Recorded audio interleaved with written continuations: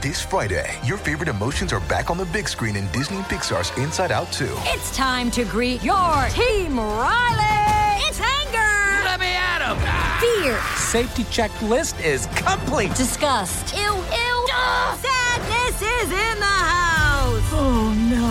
Hello, I'm anxiety. I'm one of Riley's new emotions. Disney and Pixar's Inside Out 2. There's a part 2? We're going! Rated PG. Parental guidance suggested. Only in theaters Friday. Get tickets now.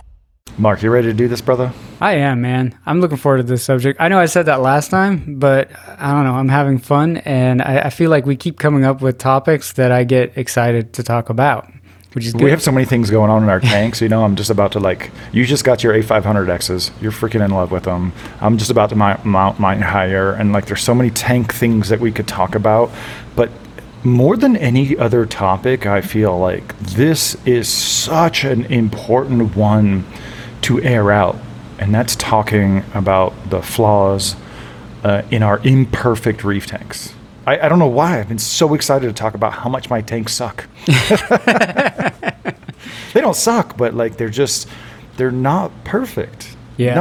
I've almost never had a perfect reef tank.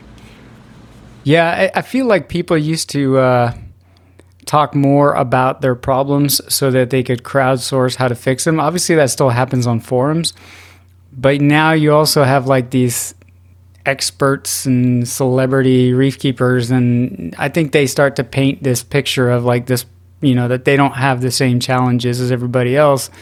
And I think it's fun to just sit here and confess a little bit about all the shit that excuse my language, all the crap we have to deal with our tanks.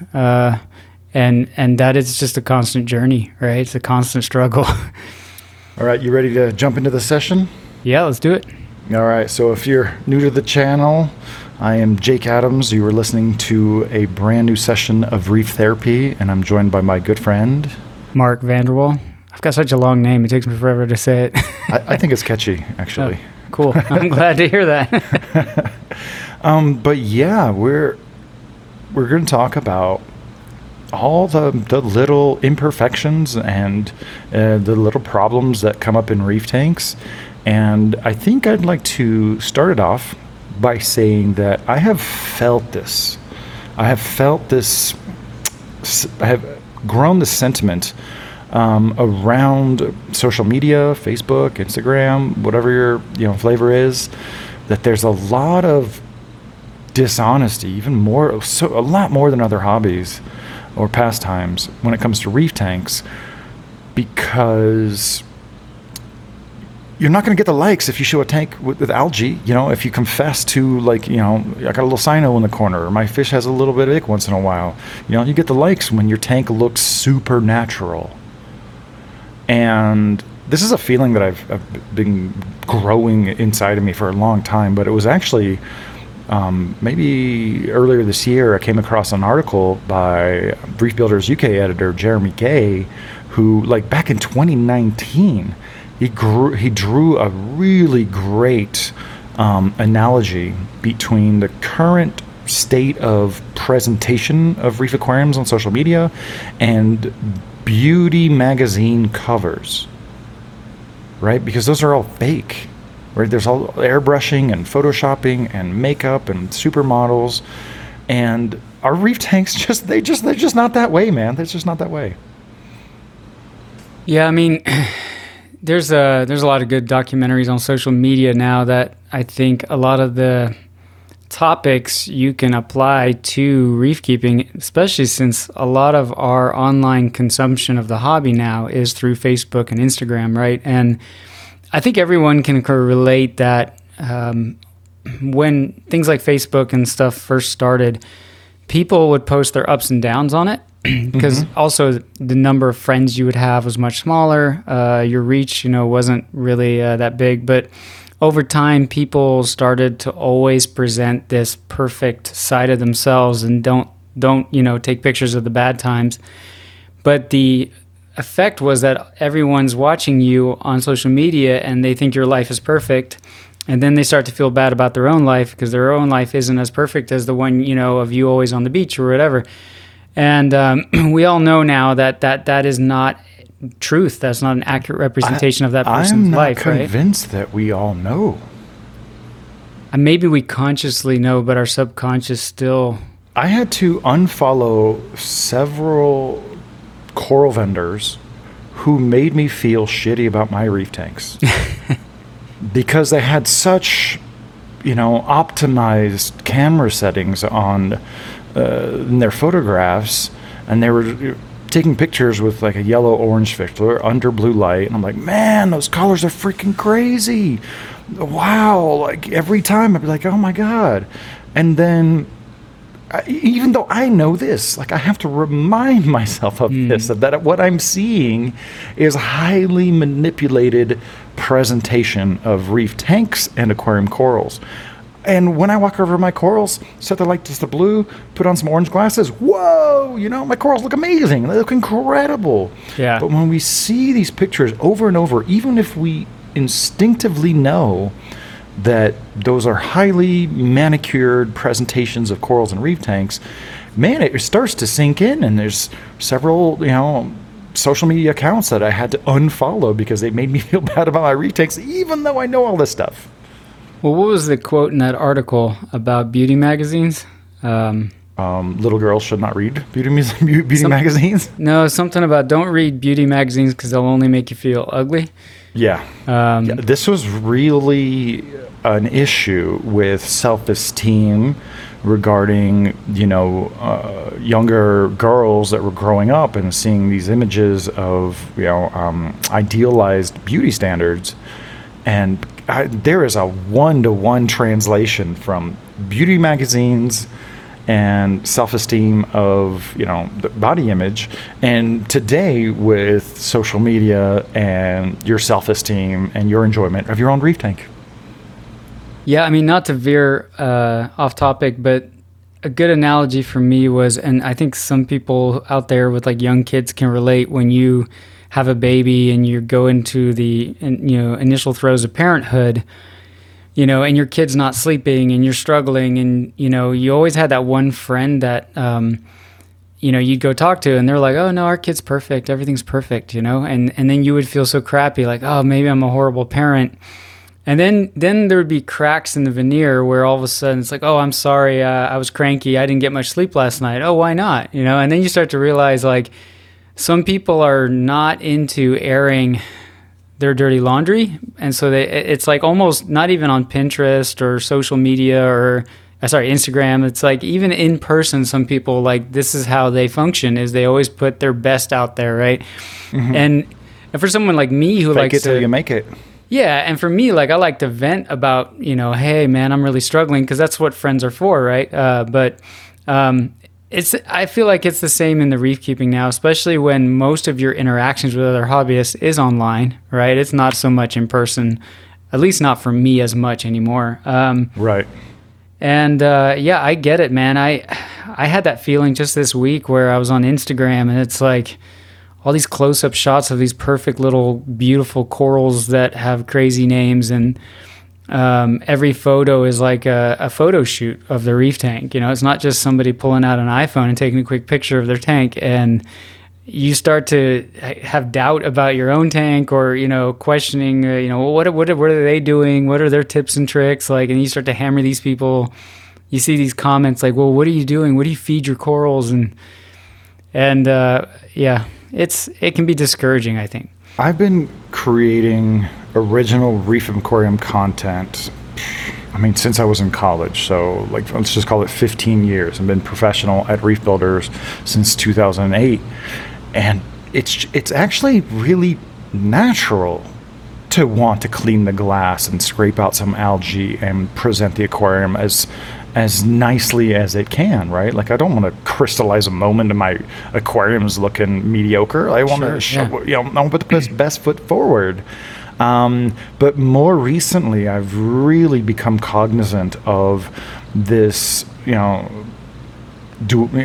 dichotomy between trying to present the tank as beautiful as possible, so if people are inspired and people say, wow, Jake, your tank looks so great, but I'm making more concerted efforts to actually show mostly in my videos, like, hey, you know what, I got some Aiptasia over here, I got a little bit of Valonia, I got a little bit of algae. It's not the end of the world. Yeah, I think too the other side of it is that we always we always latch onto these reef keeping demagogues, right? These experts over time, and those have come and gone. I mean, you and I have seen our fair share of them. And the other side of the coin is like, as soon as somebody is considered some expert and a go-to person, I also think a lot of those people back off on airing their own dirty laundry, right? Or their own problems, because they're out there giving advice to people and they don't want to come off as like, oh, well, I got ick in my tank, you know? And, but it's the other, it's like two extremes, right? Because I don't want to trust somebody who's going to give me advice when I don't have any concrete evidence that they're keeping a reef tank. And we had those type of personalities in the hobby quite a bit too, where you got these people giving advice to everybody, and yet I've never seen a picture of their reef tank, but somehow we all declared that person to be expert and deserving of attention. But on the flip side, you know, if I do see pictures of your tank, it's, you know, I do like those experts that talk about failure, right? And talk about experiments that have gone wrong, more so than somebody that's just always preaching and never talks about the things that are wrong with their own tank either. I mean, I'll confess, I'll talk to you about having some issues and experiencing some losses, but my way of coping with setbacks in my aquariums is to bury that like a man. Put it in the box. Don't mention it. Just move on. Not act like it never happened. Like internally, like I learned from the experience. But it's painful to talk about the fish that I've lost, or the corals that I've had issues with. But yeah, I have a small list of like almost every problem and issue that people think are the end of their reef tank and that they're not. So do you have any that you want to start with? Yeah, sure.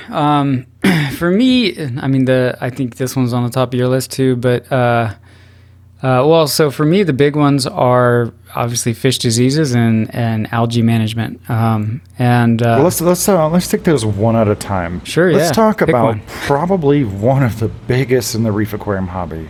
And I would say that's cyanobacteria. Yeah. Okay. I think that people who have never gone diving on a reef don't realize that there's always some place on the reef where detritus builds up, kind of concentrating nutrients in one spot, and there's little patches of cyano. Yeah, it's always funny to see those turfs. They're almost a little more turfy at times too. They'll get thick substrate. and become kind of a biofilm, and they might have filaments kind of coming off, but I have never lost a coral to cyano. I have cyano in, a handful of my tanks. I got 2 tanks that, they're kind of prone to it. Strangely, they're bluer lighting tanks. And it's like my LPS tank and my Euphyllia aquarium. Man, they have some pretty persistent patches of cyano. Then they're in line with several other displays that never display it. But thankfully, these are also bluer tanks, so I don't really have to perceive the redness of the cyano nearly as much. I blast it off, let the mechanical filtration take care of it, and I think nothing of it. I don't think I would ever use a cyanobacteria treatment on an aquarium ever again. So I'm going to disagree with you on that one. Yeah. So I have used cyano treatments in the past, only when it's gotten... So I've had it go out of control a few times where... Describe what that's like, out of control. To the point what that was the it's... metric where you're like, okay, I need to do something? To the point that it's not only coating the sand, but the rocks, and you're starting to choke out some of your corals. That has happened to me a few times when my, I guess you could say just my water quality and my nutrients were so out of whack, right? That usually when I've been neglectful and let my nutrients bottom out. But your mileage might vary, but so don't heed my advice. But I just never had a bad experience with like a chemicaline. Sure. No, me neither. For me, it's just a a treatment to get rid of a cyano that I find annoying. It's not the end of the world that I have cyano, but I'll do it and then it's gone. I had a time in my reef keeping tenure that it would always show up in like the spring. And it was almost like when I would open up the windows and, you know, the Georgia pollen was taking over. Like I think I brought this up years ago where I was convinced that it was a result of just spring, like something in the air or whatever. I think a lot of reefers would resonate with that statement. It's, and I can't, you know, I can't prove that, but it was just a weird, just every spring I'd get a cyano outbreak. And then I just got to the point where instead of battling it slowly, I just chemi cleaned and move on, you know, with my life. So yeah, I mean, I think that's an important point. You know, there's very few dangers in treating cyanobacteria with some kind of red slime remover appropriately, right? It gets to a certain level and you know what you need to do to your tank to prevent its growth, but you know, you use, you know, something like ChemiClean to just kill it. just kill it and off. Don't go into it blindly, right? Remove as much as you can before and aerate the hell out of your tank while you do it. That's it. Yeah, absolutely. I mean, there's with treatments, there's no free lunch. Right. There's definitely no free lunch. But if you have little patches of cyanobacteria that are persistent but also contained, it's literally nothing to be concerned about. No, I just consider it kind of part of the ecosystem when it's like that. It's only when it's gone just bat crazy, you know, then I'm like, all right. Well, maybe you shouldn't have sand. I would say that's a function somewhat of having a sand bed because you have those nutrients and, you know, maybe like an anoxic layer where the nitrogen fixing cyanobacteria really appreciate that. But it's funny, like the only tanks that I have cyano in are the ones where I'm trying to really discreetly, you know, try to introduce a lot of water flow, but it's not nearly as blasty as I would like. But once again, man, I mean, every couple months I'll get in there and just kind of, you know, use a big baster, blast it off, and it takes a long time to come back. Like I know it's going to come back. But since these are very blue light tanks, cyanobacteria is causing exactly zero harm to your reef tank until it starts, you know, kind of growing on some zoanthids or, you know, encroaching on corals. But otherwise, red slime algae is nothing to be ashamed of or really concerned about, except for the unsightly factor, right? Yeah, you know, another thing you and I do differently is refugium, right? Or a macro algae filter, right? But I always have cyano in my in that part of my sump, right? And it usually doesn't make its way into my main display as long as I'm keeping things where they need to be. But it just kind of etches out a little living down there. And all right, so here's an interesting offshoot. All right, I have been battling to keep my nutrients up, and that's something that's just so foreign to almost like a lifetime of trying to keep nutrients low. And so I've dabbled in dosing nitrates, and then I started feeding my fish more, but that resulted in a lot more detritus and fecal matter and just more protein skimming. And believe it or not, like dosing nitrate is a clean form of nutrients, right? There's nothing to break down. It's not going to affect your ORP. It's not going to bottom out your pH. I started dosing, so I have my spinning Ketomorpha chamber, and back to, you know, the whole putting the best foot forward. Like I've never really showed off how slimy that thing used to get. Very recently, as I started dosing nitrate on purpose, I still can't, I'm struggling to connect the dots, but there's still algae that grows in there, but it's none of the slimy type. It was never cyanobacteria. It was more dino style, but I don't have dinos in any of my tanks, and it would only happen there. But since I've increased my nitrates and started dosing nitrates, and, you know, I'm kind of boosted with some iron and manganese, it's like normal, just fuzzy algae. I'm still like trying to figure out what happened there, but I believe it's just a nitrogen, phosphorus, potassium balance that has switched to prefer non-slimy forms of algae. And now that I'm really aggressively trying to keep my nitrates at 1 ppm, I don't have that slime anymore. That's cool. How neat is that?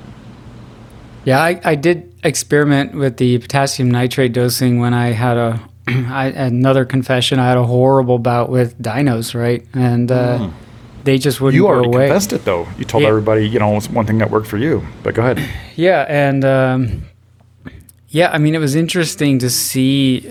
I saw a lot of positive responses to dosing nitrates. It's not. I don't do it anymore, just because there's nothing for me to fix at this moment. If I have to again, I will. But that being kind of a softy coral nut for now, it was interesting to see like even the soft corals respond better, right? Which I was curious about, but there was definitely a correlation to dosing and just their general expansion.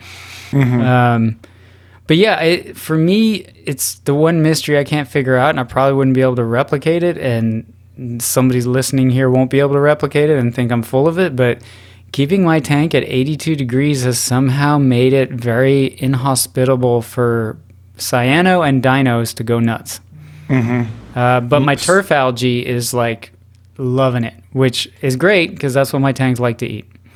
So I live at a high elevation in Colorado. My tanks, a seasonal high is going to be like 77. Like that's high. I mean, it's super constant, like about 75 to 77.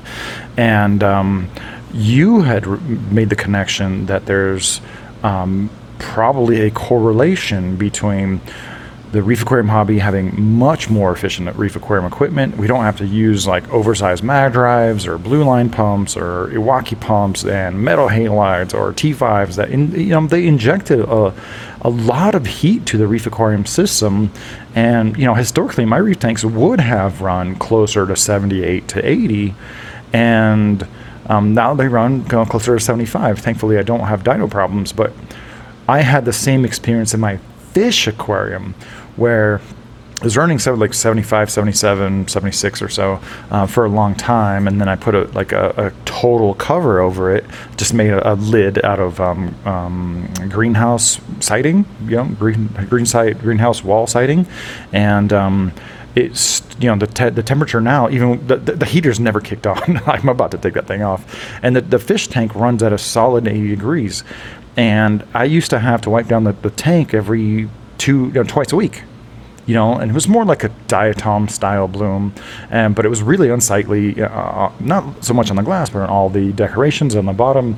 And after, I would say, a few weeks to a month of running at 80 degrees, all of a sudden I realized, like, man, I don't have to wipe down my fish tank nearly as often.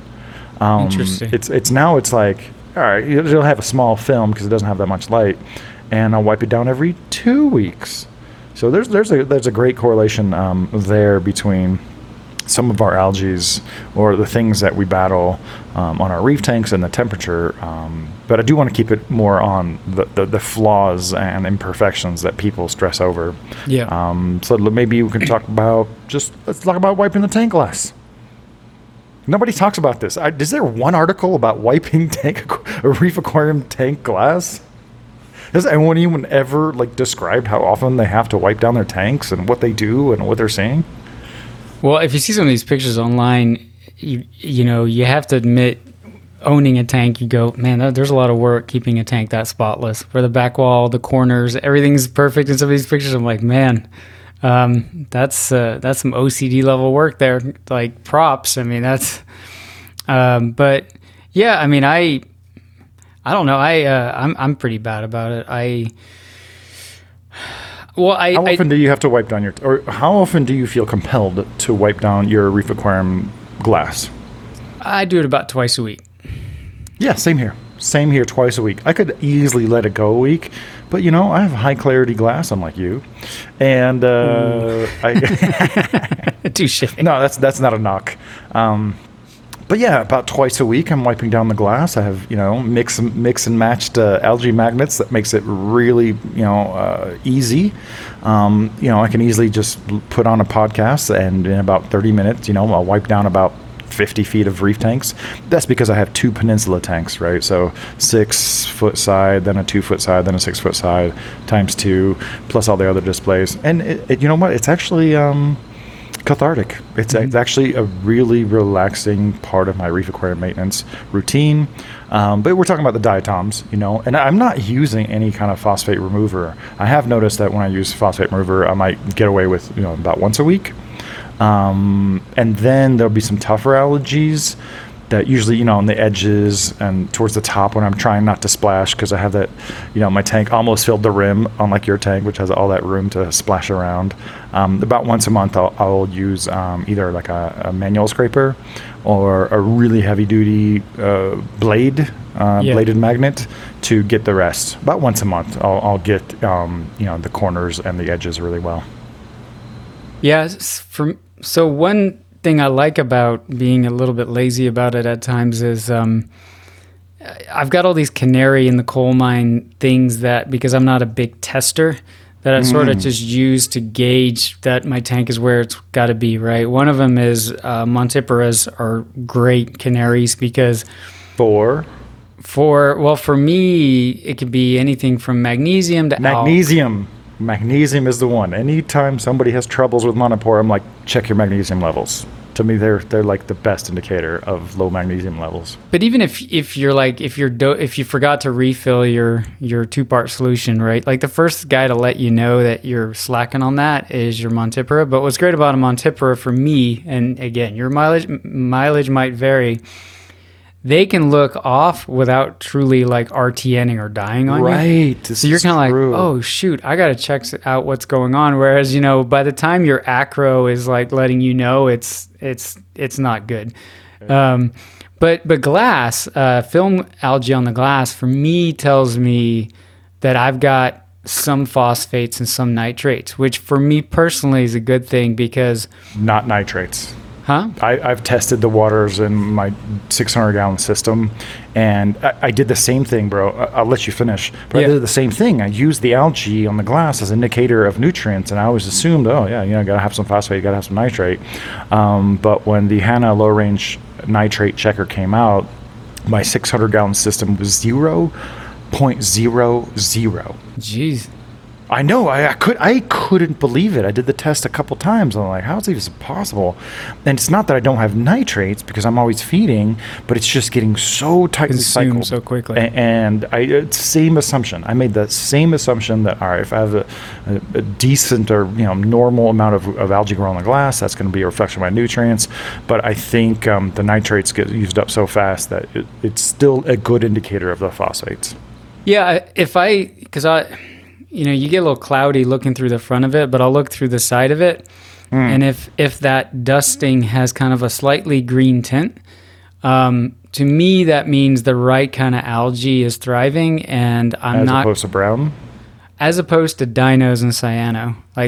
There seems to be, at least in my tanks, a direct correlation between having that greenish film on there and also having some turfs in your overflow box or in your sump that, where your tangs and your urchins aren't able to hit it.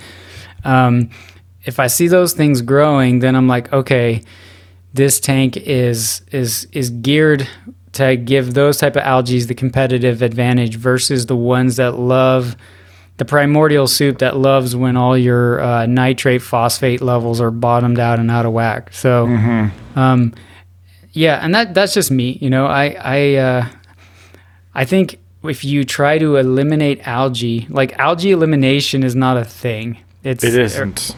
It's more I really about, want to stress that. Yeah, it's shifting the competitive advantage to the kind of algae that you are more easily able to manage with, or none. Huh? Or none. Or eventually you get enough corals in there. Yeah. But Valonia, I think Valonia could live in a tank full of chlorine or something. I don't know. It's like Valonia just shows up no matter what. Right. So we've talked about algae on the glass. Yeah. I think there's enough information there about turf algae, Enteromorpha, Bryopsis, Derbesia. I don't think that's as common as a problem as it used to be. Not really.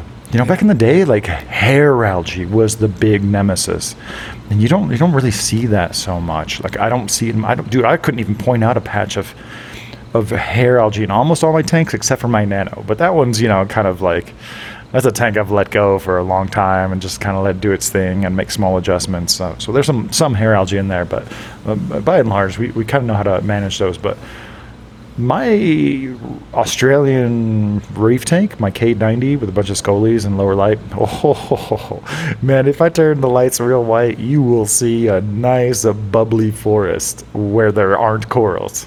Valonia? Oh yeah. Oh, yeah. It's not encroaching on the corals. It's not kind of floating around and getting caught in pumps. But I think I've got some Valonia in all my tanks. But Yeah. but you know, the one place that I really have to manage it is the comb going into my overflows. Yeah. And the back of the overflow box, which are covered to prevent lighting, somehow there's just enough that leaks into them that I have to kind of go back there and like remove some bigger chunks. So it's funny, some of my displays, oh yeah, you'll never see some Valonia, but I can point them out. That was the one algae when I was into bare bottom tanks like you are, that I struggled with. My 180, man, at one point it was so bad I had to take every rock out and I got like a wire brush and just scrub the crap out of them. And then I would dunk them in several buckets of salt water because there was still that common held belief that if you pop one, spores go everywhere, right? Which I think has been disproven now, but Has it though? I want to use a thought experiment for this. What do you think an emerald crab does when it's eating bubble algae? It's literally popping it. Right. It's literally popping the bubble algae. I've overheard this in reef stores. People are like, oh, don't pop the bubble algae. I'm like, do you realize like one Valonia bubble is probably filled with like thousands of spores? Nothing you do in terms of like popping the Valonia is going to make it worse. No, I read that they did an experiment and they started evaluating. I'll dig it up for you if I can find it. Somebody. Again. Yeah, and they brought up that the contents there were no spores in the majority of the Valonia, right? And so, yeah. So, but anyway, at that time, that was a common held belief. So I'm like flushing these rocks in multiple buckets before it went back in the tank, but I got the idea that is a clean water, will grow anywhere kind of algae. Like it's a slow grower, right? So it's not desperate for nutrients like a turf algae would be.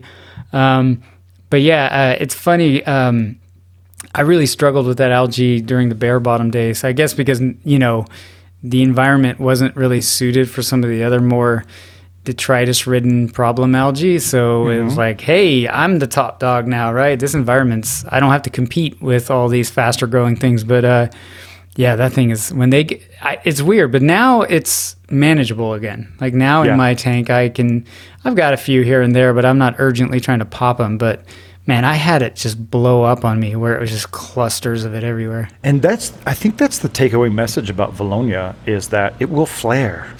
Yeah. But it's not going to just keep growing on top of itself into spires unless you really do something wrong. But like I don't know, maybe like every 6 weeks or something, I'll, manually remove some of the bigger chunks from the Australian style reef tank with all my scolies and bubble corals. And I've got a few emerald crabs in there, who help to keep it at bay. And sometimes you can see that it's kind of dying, and other times, usually after a water change, which you think would make the nutrients actually better, after a water change and an injection of, new trace elements and stuff, that's when it seems to like it a little bit more. Have you tried Razor or something like that? I have tried Razor. But I got some really valuable corals in that tank and some not replaceable corals. Yes. So in some other tanks, I've used Razor a little bit more cavalier, and it just eradicated Valonia and hair algae. And just we've talked about this in the past. Just like reset the rock to the point where it just looked like so freaking new. Like really, really cool stuff. I think we need to know and understand the product that's inside of it a little bit more. Yeah, that makes sense. I mean, those aren't cheap corals you got in there. Yeah. Yeah, so I've used it in my Nano, and I've used it in some other displays. And if you wanted to take a slower approach to setting up a reef tank, so not like a one-day reef tank, that I'm not promoting, I'm just saying it's possible.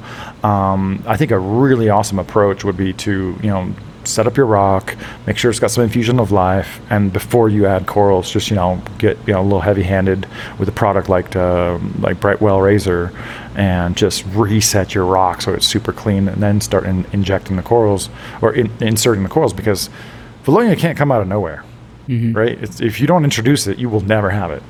And so that's one thing I'm really looking forward to in the future, regarding all these pests and parasites and algae that we're about to talk about, is like, if we could get some tissue cultured corals, bro, oh my God, I am so jealous of Freshwater Planet Aquarium folks who have a wide selection of tissue cultured plants that have zero pests or algae. That's a tricky one for me, because I definitely subscribe to the juju that, the rock that some of these corals come in on is what helps seed the tank, but it's also going to potentially seed it with things you don't want. It's a catch-22. Yeah, but I usually, I'll err on the benefits outweigh the con kind of thing. But yeah, and I mean, that sort of rolls into disease management with me, where I have done so many radical things to try to keep disease, fish like parasites out of my tank, and then still ended up with them, that eventually I just kind of So the way people talk about ick management, I kind of feel like a lot of pests, it's just pest management. You just kind of, you learn to live with Valonia, and other things, and it's just not the end of the world. And I just want everyone listening or watching out there to know that, man, if you got a little patch of cyano, or a little bit of Valonia in one spot, or small little tufts of hair algae, like, until it's causing a noticeable harm to your reef tank, like, observe it, be cognizant that it's there, but don't overreact. Like, you're probably going to do more harm by inappropriately using some of these eradication solutions than by simply, either manually removing the little bits that build up, or just leaving it alone. You might find that it just doesn't go anywhere. It doesn't go, grow and spread from that spot. Yeah, and I think sometimes when it comes to things like pests, it's just, if it gets out of control, like, just be less lazy. I mean, who is it? Joe Yaulo? Is that how you say his last name? Like Lars lazy ass reefer syndrome, right? Like, Yep. It's like, I want to completely eradicate this thing. It's like, or if like once a week you go in and poke a few bubbles and scrub the rock here and there, and it's part of your reef therapy, man, part of just you interacting with your reef tank, like, just do it. That's probably the prescription for most folk, is take a measured approach. So just get yourself a piece of airline, or it's just kind of thinner tubing, remove some of it, don't worry about popping bubbles, that is just not a thing. And if your corals look good, like, that's the focus, right? Don't focus on the 2% or 5% of your reef tank that you think is detracting from your enjoyment, and focus on the 95% of the corals and fish that are doing excellent. Yeah, when somebody's like, what organism can I buy to graze this algae that my fish won't eat? It's like, who makes a perfect grazer is you, right? Like, your hands and some tools. And oh my God, is that a legendary quote from Mark Vanderwall? You know what makes a perfect grazer is you. Well, because you're not picky, right? You'll remove the algae, you'll remove cyano. It's like, well, what eats cyano? It's like, well, or what? It's like, well, you're not going to eat it, but you can remove it. You can be the omnivore in the tank that doesn't care and just pull all that crap out. If you want that flawless looking reef tank, bro, like, I have a few different types of dental picks. So some are sharp and some are flat-edged for removing stuff. I got bristle brushes for the combs in my overflow box. Battle corals, they package a really tough but like narrow brush that is awesome for cleaning certain things, especially frag plugs. So that's the other thing that, like, it can be part of your regular reef aquarium maintenance routine. Like, if you really need to make this become that universal grazer, like these tools will also really help with the process. Yeah. Yeah, you know. Well, it's like a garden, right? You can pluck all the weeds out, but guess what? Next weekend, there's more weeds to pluck. Perfect analogy. You know what's funny, man? I was like, I don't have any green hair algae, but you know what I have? I have pink hair coralline algae that grows in What? certain places. I want some of that. It grows very slowly. No, you don't. And but it does grow in like certain bare spots between acros. It loves, you know, the high mineral rich environment, and it grows within the acro. It loves the high light. It loves the high flow. It doesn't spread like crazy. It's not even visible. It almost looks like a fuzzy algae until you look closer. And you're like, is that a pink coralline hair algae? No, you don't want it. But do you remember the cotton candy algae that was like ravaging reef tanks back in the day? Dude, no one even knows about it That's anymore. what But, like, made Sanjay like reboot his 180 and reset. Yeah. I And struggled with that crap. Oh my god, that's I terrible. think I had a purple tang who like munched on it, but he didn't like devour it. But I haven't even seen a mention of it in like 10 years, maybe. Like I haven't even seen it. I don't know where'd it go. I was Where did actually it go? trying to think of the genus name recently because it when I wrote the Reef Builders thing about the dinos persisting and how my little experiment temperature worked for my specific dino, I actually brought up the cotton candy algae in that article, but I don't remember the name or the genus. But Did we determine that was a filamentous cyanobacteria? I think someone did. it has it had two phases, is what I recall. It had a leafy phase and a cotton phase.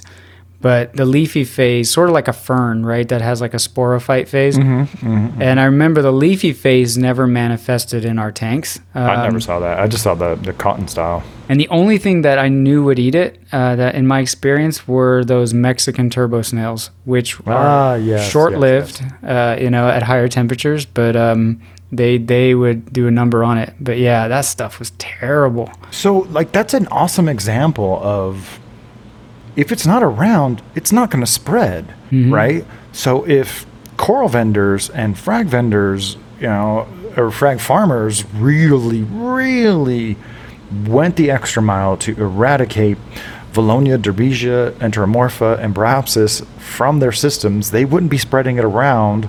And I think there's one company that I know of that stands by a pest-free guarantee, and it's our friend Leo Den Breegen in Holland. Like, such a talented reefer. He's got a very small operation. He's actually expanding into a new system. I feel like he's going to be one of our rare guests to learn about him, because he's the only other guy I talk to where him and I will discuss certain things, and it's like reef therapy over the phone. But he offers pest-free guarantee. And so yeah, a lot of these algae, I just want people to know they're not inevitable. Cyano's everywhere. Diatoms, probably. But all these higher algae, all the hair algae, and Valonia, you can't get them from the air. You have to get them from your frags.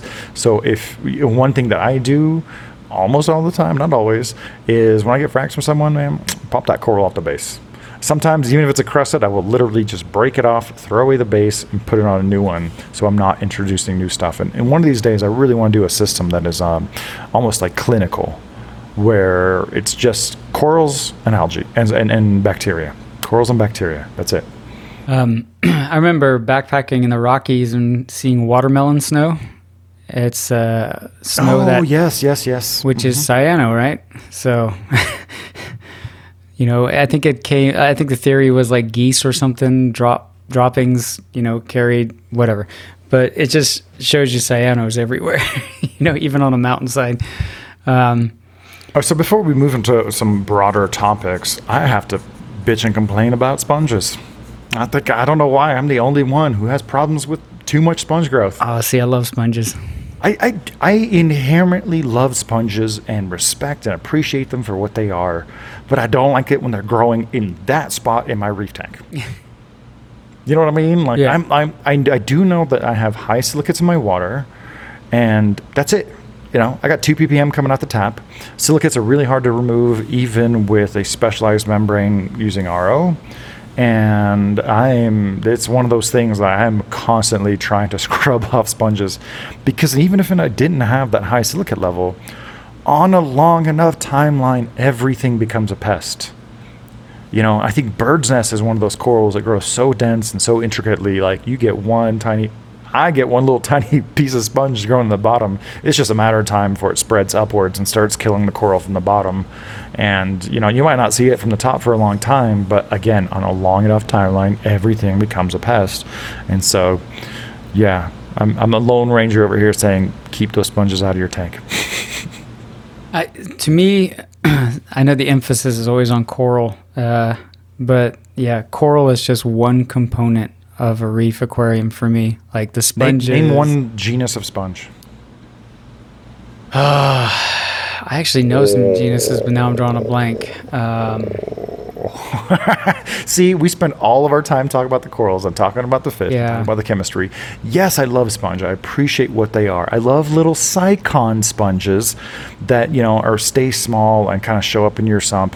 But, there's that one somewhat photosynthetic sponge. Sometimes it's red, sometimes it's green, sometimes it's clear. That will grow kind of in your rockwork. On a long enough timeline, that's just like building up and preventing water flow through, and just creating like a different zone in the aquarium that I don't want. But you know what I have in my tanks? I call them egg sponges, right? So they're like little ball sponges, and they're kind of colorless, but when you pop them, there is a rich yellow yolk inside. What? It's really strange. I'll show them when you're here in about a month. But what I have noticed with the egg sponges is if I don't remove them, they don't seem to increase in number. But when I do harvest them, then they come back. It's kind of weird. But yeah, I think I'm the only person in the world that has sponges that... Give me some of those too. Oh yeah. No, Along with the turfy coralline algae, man. You can have as many as you want. So yeah, that's my one rant about sponges and imperfect reef tanks. Let's talk about vermitids. Oh. I'm pretty sure I was definitely at the front of the pack of demonizing vermitid snails. And if you don't know, vermitids are a group of snails that don't grow a shell and walk around. They settle out onto a rock and create a spiral on the rock, and they release kind of a slime trail that will catch detritus. But over a long period of time, that slime trail, the slime net, will irritate neighboring corals. And man, if left unchecked, those guys can grow big, and you can just have just huge curtains of these slime trails coming from your vermitids. But thankfully, we're not getting as much live rock. We're not getting as much wild coral colonies, and it's getting harder to introduce those into reef tanks. And I think the most prominent vector is probably used corals and used live rock. I used to have a lot of problems with those, but not so much anymore. For me, the thing I used to always welcome in my early days, but now they're kind of annoying, are fanworms. They just take over all your piping and your sump, and they're just a pain. I have small fanworms everywhere. I do. Yeah. I did introduce a copper band into my SPS system, and I'm like, oh man, this guy's going to have a feast. Eating Aiptasia and eating fanworms, popping a couple little bristleworms and ragworms. Oh my God. It's funny how copper bands are promoted mostly for Aiptasia eradication, but I don't need to eradicate all the ragworms or spaghetti worms. I don't need to eradicate all the fanworms, but just keeping the population numbers down with the copper band. Oh my God, dude. You know what? It's funny, dude. I have been keeping reef tanks for about 25 years. This is the first copper band I've ever owned. I've never had one. See, there's some of these super common fish out there that I'm just like, no, I don't want a problem child that's going to be picky to feed when it gets bigger. But my wife brought home a copper band that was really heavily infested with lymphocystis. I'm like, man, that ain't even a thing. We'll get him some clean water and a lot of water flow and a good menu to graze on. Oh, hi, Carbon. And he'll do really good. I just got to add, I love that your black cat is named Carbon. Yes, that was not by accident. No, I figured. Yeah. So no, yeah, Vermitids is one of those things like, it's probably going to become part of history as we could become more aware. The last few times I've been in reef stores, I have overheard people literally asking for bumblebee snails to supposedly eradicate them or eat them. I don't know if that's confirmed. Well, now there's like these super tiny ones that are, because I was always used to the ones that were like a 1/4 inch where you could actually see. Or bigger. Yeah. And now they've got these ones that are super thin and wiry and like you cut yourself on them. And, I've always had those. I'm not sure if that's actually a vermitid. yeah. They're so small I haven't really examined them. Yeah. But yes, they poke your hands and cause a little bit of bleeding. And Those I can have them all suck. over the Yeah. place.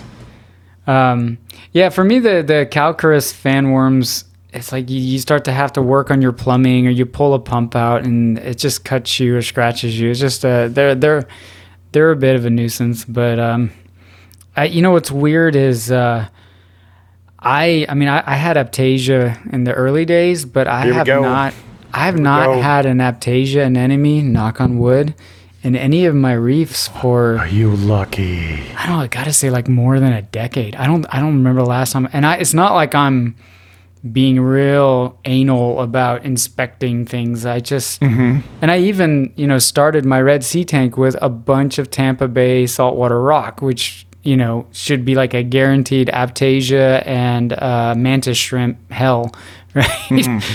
I did have a mantis shrimp, but no Aptasia. It's weird. Maybe I got something that eats them. I would say 0 Aptasia in 2 of my tanks. And then kind of manageable amounts of Aptasia in the rest of them. And that's my fault because, you know, building out the studio, I've been acquiring a lot of corals, both wild, farmed, and used. And as much as I try to really go after all of them, it's really hard. It's really hard. You know, the biggest complaint back to the pest-free thing is, man, I'll get some frags from, I've ordered frags from almost everybody this year, but most of them, you take that frag and you just leave it alone without any grazers or dedicated predators. Sure enough, Valonia, hair algae, and little tiny Aptasia will pop out of the super porous frag plugs. I feel like that's one of the biggest vectors, and I think it's really not fair to consumers that they should expect these things to come out of, you know, almost they're invisible when you get them, and then you just let them sit for a second, and everybody's managing it. No one's eradicating it, and therefore no one's offering this, you know, pest-free guarantee like Leo is. So yeah, Aptasia is one of those things like, yeah, sure, I got a few here and there, but I'm always managing it. Well, With, that brings I up wish the I could. I have a question. couple tanks where they're eradicated. I never have to think about it. Yeah. That's awesome. It's awesome in my tanks where I don't have it. If I had one reef tank, oh yeah, for sure, I would have 0 Aptasia. I think that also boils down to how many coral sellers are actually captively propagating versus being a chop shop, right? I think if you're truly captively propagating, then you can do some bio-isolation over time and offer... Bio-isolation, dude. Who do you think these coral farmers are, bro? That's what I'm saying. They're not even trying, is what I'm saying. Well, but I think if you're truly in the business of growing out corals and the frags are based off of your growing efforts, that would be easy to do. But if you're just bringing in a bunch of maricultured colonies and chopping them up, how do you avoid the pests at that point, right? But I mean, I feel the same way about fish, but yet I also understand fish are a lot of them are obviously wild caught, so that becomes tricky. Now you're expecting the dealer to treat these fish and medicate them and stuff like that. But, you know, I feel like we got to figure that out somehow, because I think the expectation of spending hundreds of dollars on a fish and knowing that it's probably going to come in with some flukes. Like, flukes are out of control from what I hear these days. They've gotten worse. Worse. And that bugs me. Like, I don't know. Like, it's Let's a product, tie it up right? on the Aptasia Sure. Mahanos, and then we'll dive into a little bit more of like the fish related problems, because I have a little bit of all these things that we're talking about, except Mahano. Dude, I haven't seen a Mahano Me in my neither. tanks in fucking forever. Bristleworms. I don't have Aptasia, but man, I seem to be an expert at farming bristleworms. And you're going to bring up my sand bed again, I know, or I don't really have a sand bed. You have a sand layer. I have a layer of large millimeter substrate. Ornamental sand. I've crushed coral. That's another thing, dude. Bristleworms. I haven't thought about bristleworms since I was a teenager when people were promoting getting arrow crabs to eat them. Like, it doesn't even register for me when I have bristleworms. I could run around and like find some bristleworms for you, but that's not even a pest, like, to me. If you have a bunch of bristleworms, yeah, you're probably feeding too much or you're not cycling your nutrients as well. But what do you think is contributing to your higher population of bristleworms? Probably food. A little bit of food, a little bit of just, having that substrate, right? Having places for them to hide, because I certainly have fish that are predators for them. But, I don't necessarily think you can eradicate them with a predator if they've got places to hide, right? So, do you know that bristleworms are the most abundant phylum of marine life on a coral reef? Really?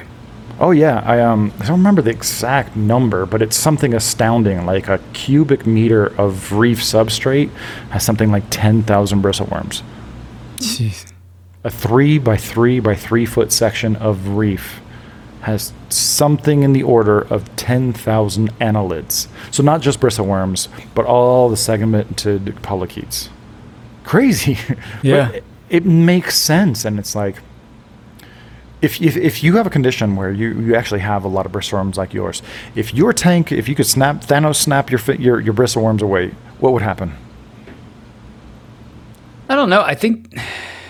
There's no way for me to prove it, but I think they make a valuable addition to the cleanup crew. And they elastically scale up and down in population based on your feeding. If you Thanos snapped all your bristleworms away, you would have so much uneaten food, which would result in a lot more cyanobacteria probably.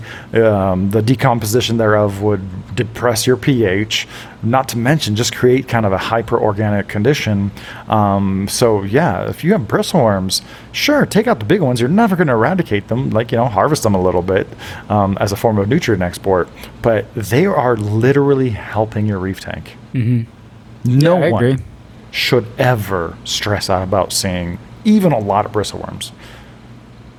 We don't have the same fireworms. Like, all the stigma around bristleworms revolves around fireworms, which is a large, mostly Caribbean species that will eat the bejesus out of corals.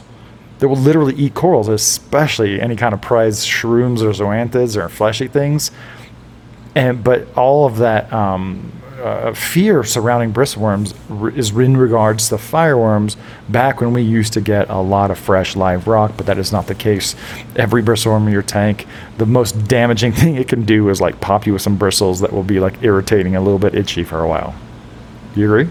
Yeah, I agree. They're a little annoying, right, when you're pulling out a bag of media or carbon or something and you get poked, but you must have a lot more than me. No, there were times. Right now, obviously, since I just essentially did a reset, I'm pretty good. But yeah, there was a moment there where if I would add anything that was scenty, frozen food, like a mysid shrimp or something, they'd come out of the woodwork, man. They would erupt. Yeah, it was kind of creepy looking. But, what was I going to do? Start to tear out my reef and do drastic things to try to reduce their population? Okay. No. Man, if I worked in a reef store today and someone came in and said they had bristleworms, I would just look at them with a really condescending look and be like, so? And? So what? That's not even a thing, so... All right, here's a confession for you. Okay. And I think maybe this is what drew me back into some of the more softy side is, I don't mean this in a humble brag kind of way, but I did not find, don't get me wrong, I did not find SPS to be particularly challenging. Now, granted, I wasn't chasing absolute coloration with them. Just lots of growth. And there were certain acros that were just, I could not keep there's one from Aura that I just never could keep alive. I think it starts with a B. The pearlberry? Pearlberry. I tried that. I tried to frag that like 3 times, and it was just like, nope. But I got like confused about like some of the easier corals that were suddenly hard to keep, right? And I would order like some Superman Rhodactis, right? And think, oh man, those are really cool. I'll just stash those in a corner. And they would slowly wither away and die. And we've had some discussions about we're much better at providing lots of current and intensity, and maybe we're not tuning our reef so much for those. Like those corals were popular back in the day because we were running Maxijets and VHOs. But it just was kind of weird to me that like acros seem to do relatively well for me with the way I run my tanks. But like some of these corals that are deemed easy, I started to struggle with. And so that became kind of a frustration with me. So yeah, I struggle with some easy to keep corals. Okay. All right. I mean, I'm having the same issue with shrooms, and I'm trying to like figure out how to dial them back in, and shy of setting up a 1997 style reef tank. And maybe that's it, right? Maybe that's. I'm trying to create some zones where there's just a lot less flow, a lot less light, and but obviously, one thing that I learned, I'm still learning, is like how nutrient limited my reef tanks are.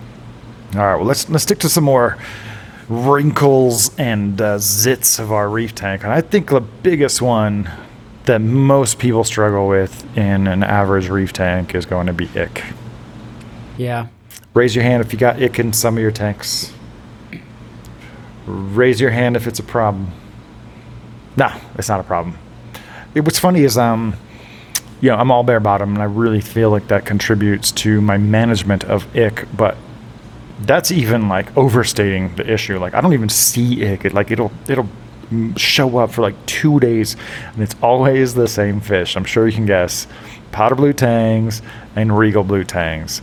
So I got 2 Peninsula tanks, and very recently I found a really good, nice used regal blue tang, and then another used yellow belly regal blue tang. The yellow belly that went into my 5-foot monopore dominated aquarium, no problem. The blue one that went to the 6-foot, the water box Peninsula, oh yeah. I mean, he's like surrounded by like 7 other tangs. None of them ever showed a spot. And he had a little flare up. And you know what I did about it? Nothing. Yeah. I didn't do nothing. I didn't even stress it. I'm just like, it's a bare bottom tank. It's going to go away. It's going to go away. And you know what? I'll see it again once in a while. I'll see like 2 ick spots, and it just won't be a thing. But you have ick. Tell me about how you feel about your low level simmering ick. Yeah, so I'll keep it short, but I tried to go the ick-free tank route. So I once had long ago, I'd say 15 years ago, I finally had a really bad run-in with ick where it just was nuking my fish. So I took all my fish out, I treated them, and then I left my tank fallow for 76 plus days. Ooh, that's a really long time. Yeah. So, and then I put the fish back in, and everything was fine for a while. And then it was time to add a cleanup crew. So I ordered some snails, and this wasn't like a month later where you could say, oh, some dormant ick. Well, I mean, like a year went by. Let's just say a year of just no ick. Life was good. I quarantined every fish that went in. I didn't really, you know me, I don't buy a lot of corals. I kind of hit a finite amount and then I just let it grow. Mm-hmm. But yeah, so there was a direct correlation to adding that cleanup crew. And then it was like, well, if you look at the life cycle of ick, there's a dormant phase, and it could be either in the water inside the snail shell, it could be on the snail shell itself and as a tomont. And then it happened to me again before the MACNA in Fort Lauderdale. Mm-hmm. And our buddy Vincent came to stay with me, and I was so excited to have a coral farmer from Bali, Indonesia, to come and stay with me. And I was like, check out my fallow fishless reef, because I've got all my fish in 40-gallon breeder tanks in the basement. And it was like, that's not how you want to show off your reef keeping skills to a coral farmer from Indonesia, right? But he was a nice guy, and and so I went fallow again, and this was again a separate incident, and I put the fish back in, and again I added a coral, and just literally after that coral was introduced, which was way later from the fallow period, I had ick again, and I thought, well, shoot. So I drew the conclusion that I would have to quarantine, or I would have to have a fishless coral invert tank, which I do now. I actually do. But it's just there's no way around it, I mean, so now my new tank that I just set up, I noticed my flame angel has a few spots. Every other fish is fine, and he's eating, and the next day the ick is gone, and a few days later a few more spots show up. But he's also kind of pissed off because I added a second flame angel.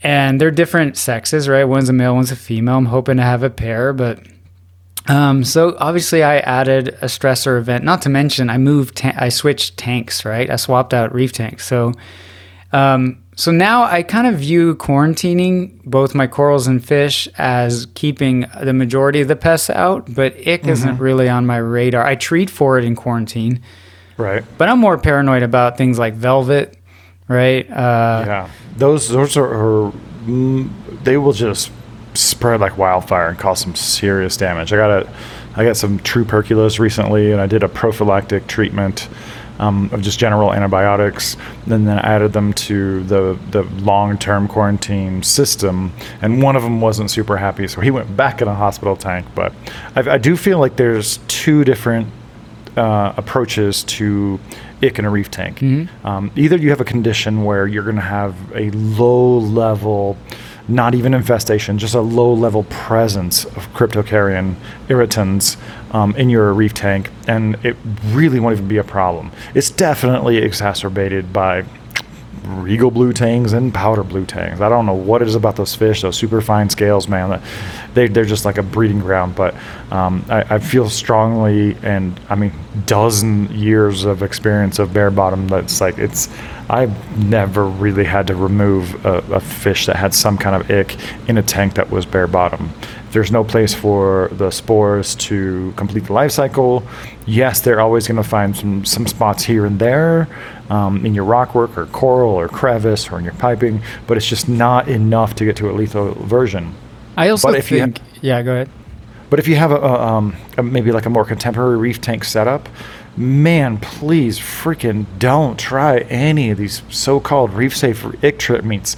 Just skip to the end where you pull your fish out and put them in a tank where, with some hospitalization and some copper for a few weeks to a month, and just skip to that end part, and you're going to be just fine. But yeah, that's something that just, it's probably not discussed enough, like especially on Instagram and social media. No one's taking the time to take a photograph of their tank that has just a tiny bit, has a few wrinkles.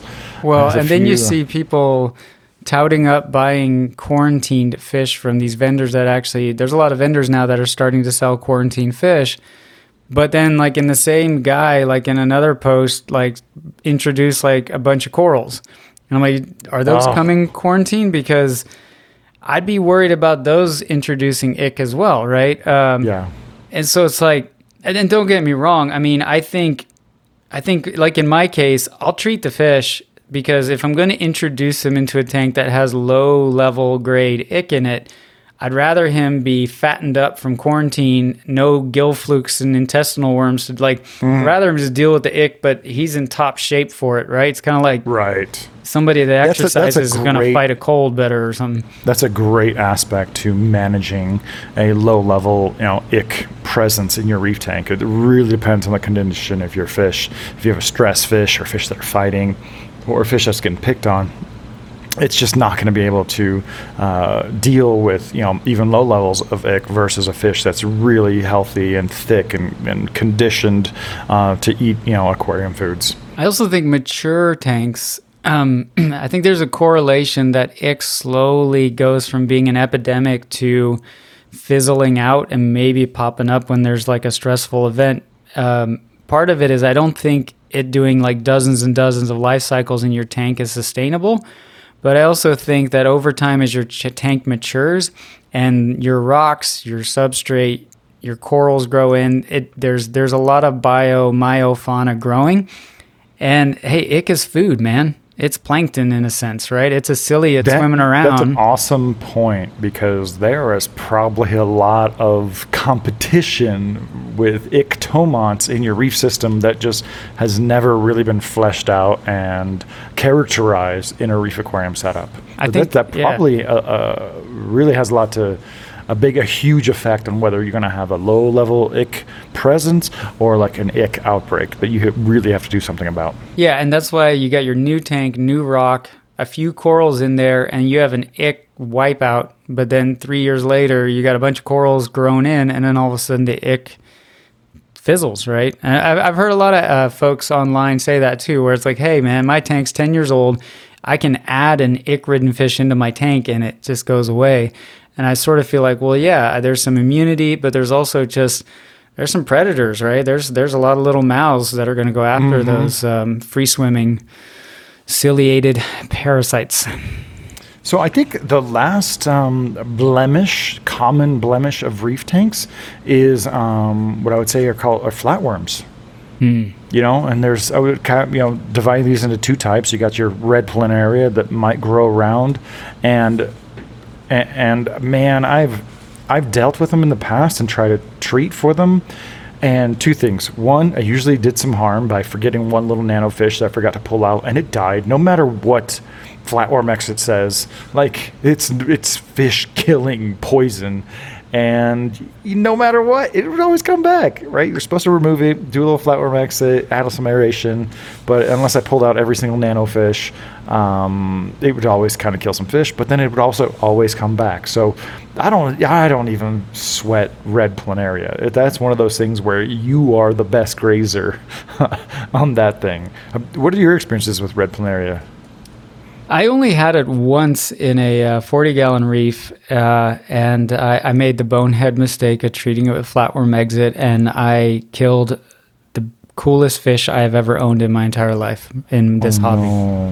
What was it? Bluefin lionfish. Oh, God, I remember when you had that, bro.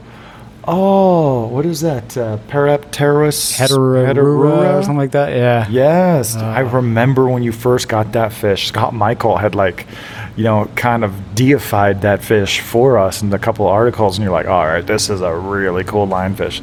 I remember when that happened. But yeah, if you have red planaria, it kind of falls under cyanobacteria. Yes, it will build up. Yes, it's potentially toxic and very unsightly, but besides like manual removal, it's really not that big of a deal.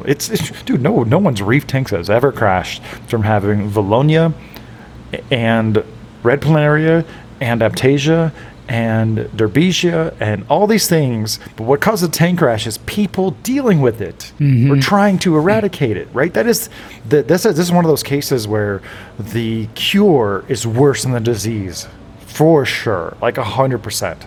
Yeah, I agree. I did everything right. I siphoned out as many as I could, and I should have removed the fish, but yeah, that was, I should have just lived with it, and done exactly what you said.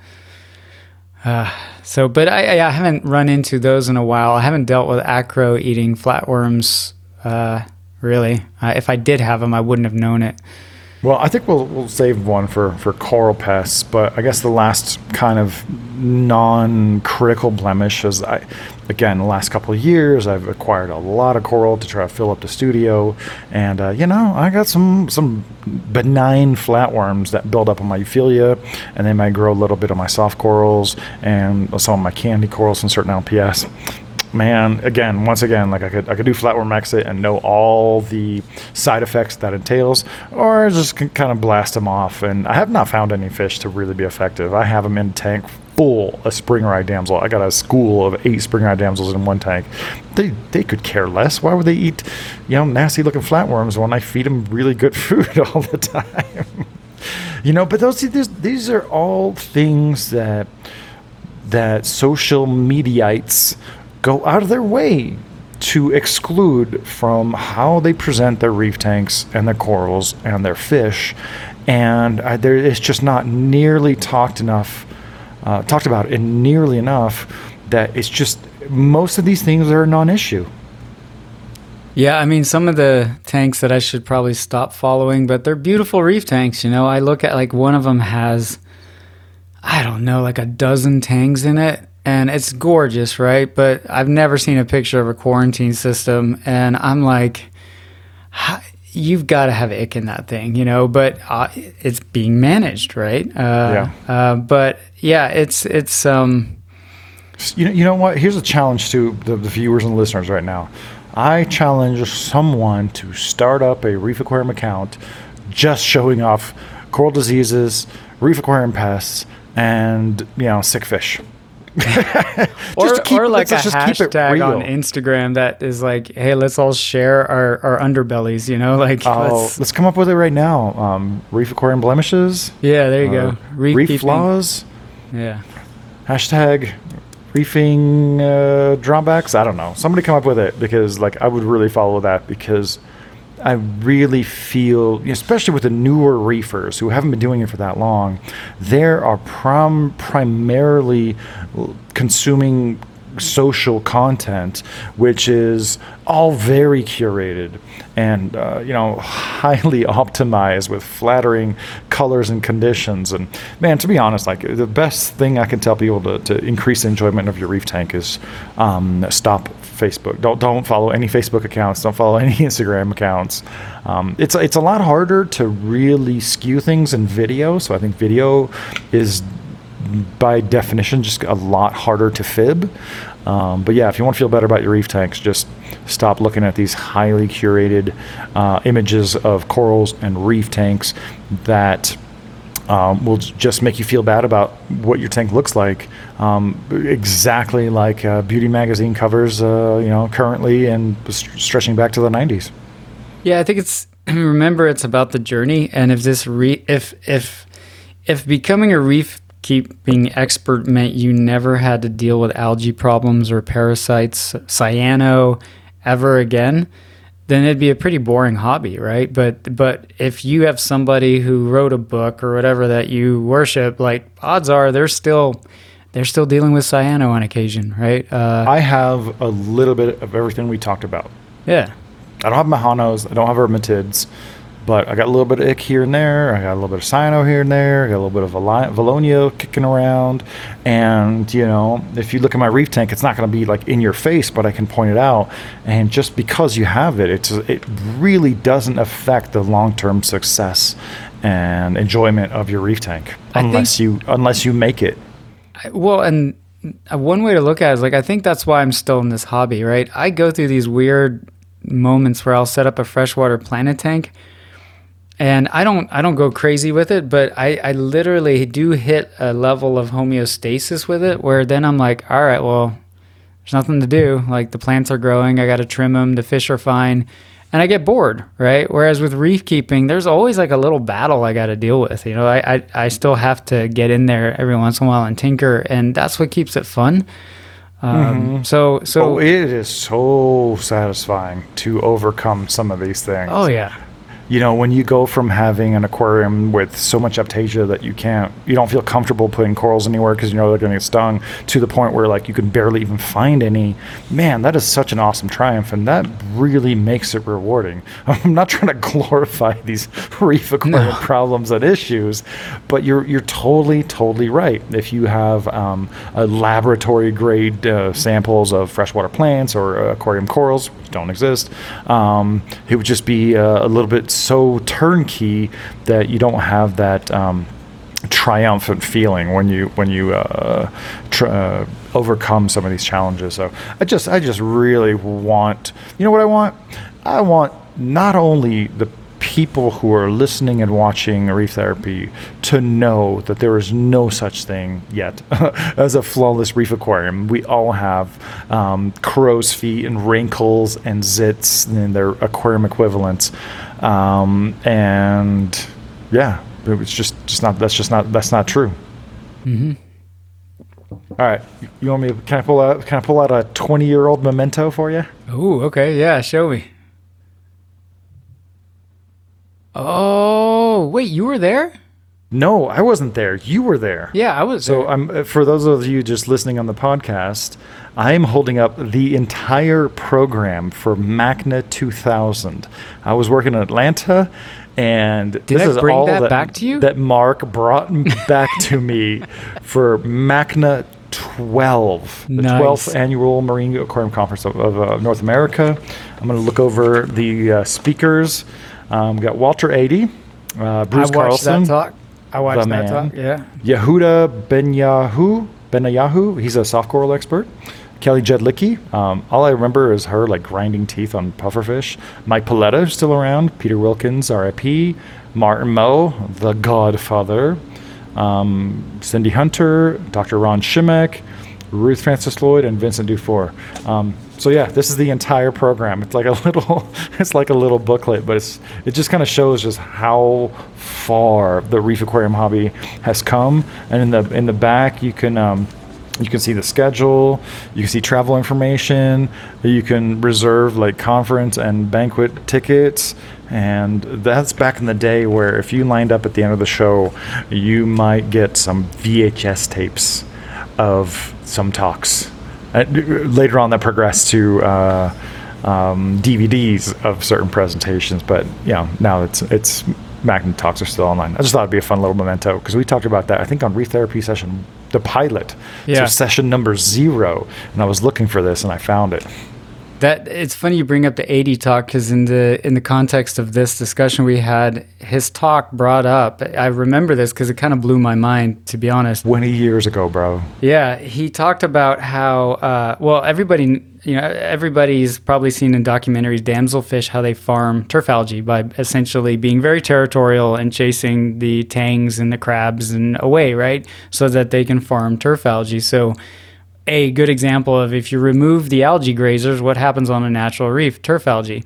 And he talked about an experiment where they sectioned off a reef and basically created a barrier to keep herbivores out. And guess what took over the corals? Algae. Yeah. Anyway, that I was such a fanboy at that I remember walking up to Peter Wilkins with my little Magna thing, and I asked for his signature. For those who don't know who Peter Wilkins is, he's like the godfather of reef keeping. He inspired a lot of the people who inspired us. Yeah. Yeah, simply put. Anything else you want to say about our imperfect reef tanks? No, I hope people get what we were trying to say is that I think what I forgot to mention is I want people who are listening and watching not only to realize that there is almost no such thing as a flawless reef tanks. I want them to kind of spread the word, and more than anything, more than sharing your reef therapy on your favorite podcatcher or sharing sessions of reef therapy on YouTube, I want you to spread the gospel that reef tanks are inherently imperfect. You're always going to have some low level of algae or unwanted critters or low levels of certain fish diseases, and you should not overreact and you should not think less of your reef tank because of it. I have virtually all of these things present in my reef tanks. My corals are fine, my fish are fine, they're very well represented. And just things like bristle worms and a little aptasia here and there. It's just not the end of the world. Well, and it's cool if you really look at it from a positive angle, right? You introduce all of these organisms, even organisms that you can't even see with the human eye, that are going to hitchhike, right? And then you provide reef-like, I say that carefully, but you provide conditions of reef-like situation with flow and the right elements, and your water chemistry is good, your lighting's great. And then these things are going to compete and they're going to turf it out, right? They're going to be like, they're all, that's what nature does, and it's fascinating. And then you have to kind of be the one that tweaks it in the direction that is aesthetically pleasing to you or the outcome that you're looking for. And that's not always going to go your way. Yeah, for sure. Some people want to have a flawless experience, and for sure, absolutely, I would love it if I never experienced some of these things. But overcoming these challenges is part of what makes the reef aquarium hobby so rewarding. Agreed. Yeah, I think that's a good point. Good spot to end this session of Reef Therapy. Man, I can't believe we've had 13 sessions so far, although this is number 12 because I'm counting the pilot. I just want to remind everybody to make sure to subscribe, follow, like us on your favorite podcatchers, and subscribe to the YouTube channel, which will eventually get moved to its own Reef Therapy dedicated YouTube channel. We'll share clips. I think that's a hot thing that everybody is doing these days. So, Mark, thanks for participating in this therapeutic session of Reef Aquarium Talk, and we'll do it up again next week. I feel so much better that I got some of that out. It feels so good, right? Yeah. It feels so good to be like, yo, our reef tanks aren't perfect, no matter what you see. And I could see ourselves revisiting this topic, down the road. Sounds good, man. All right, Mark, I'll talk to you soon. Yeah, man. Bye, guys.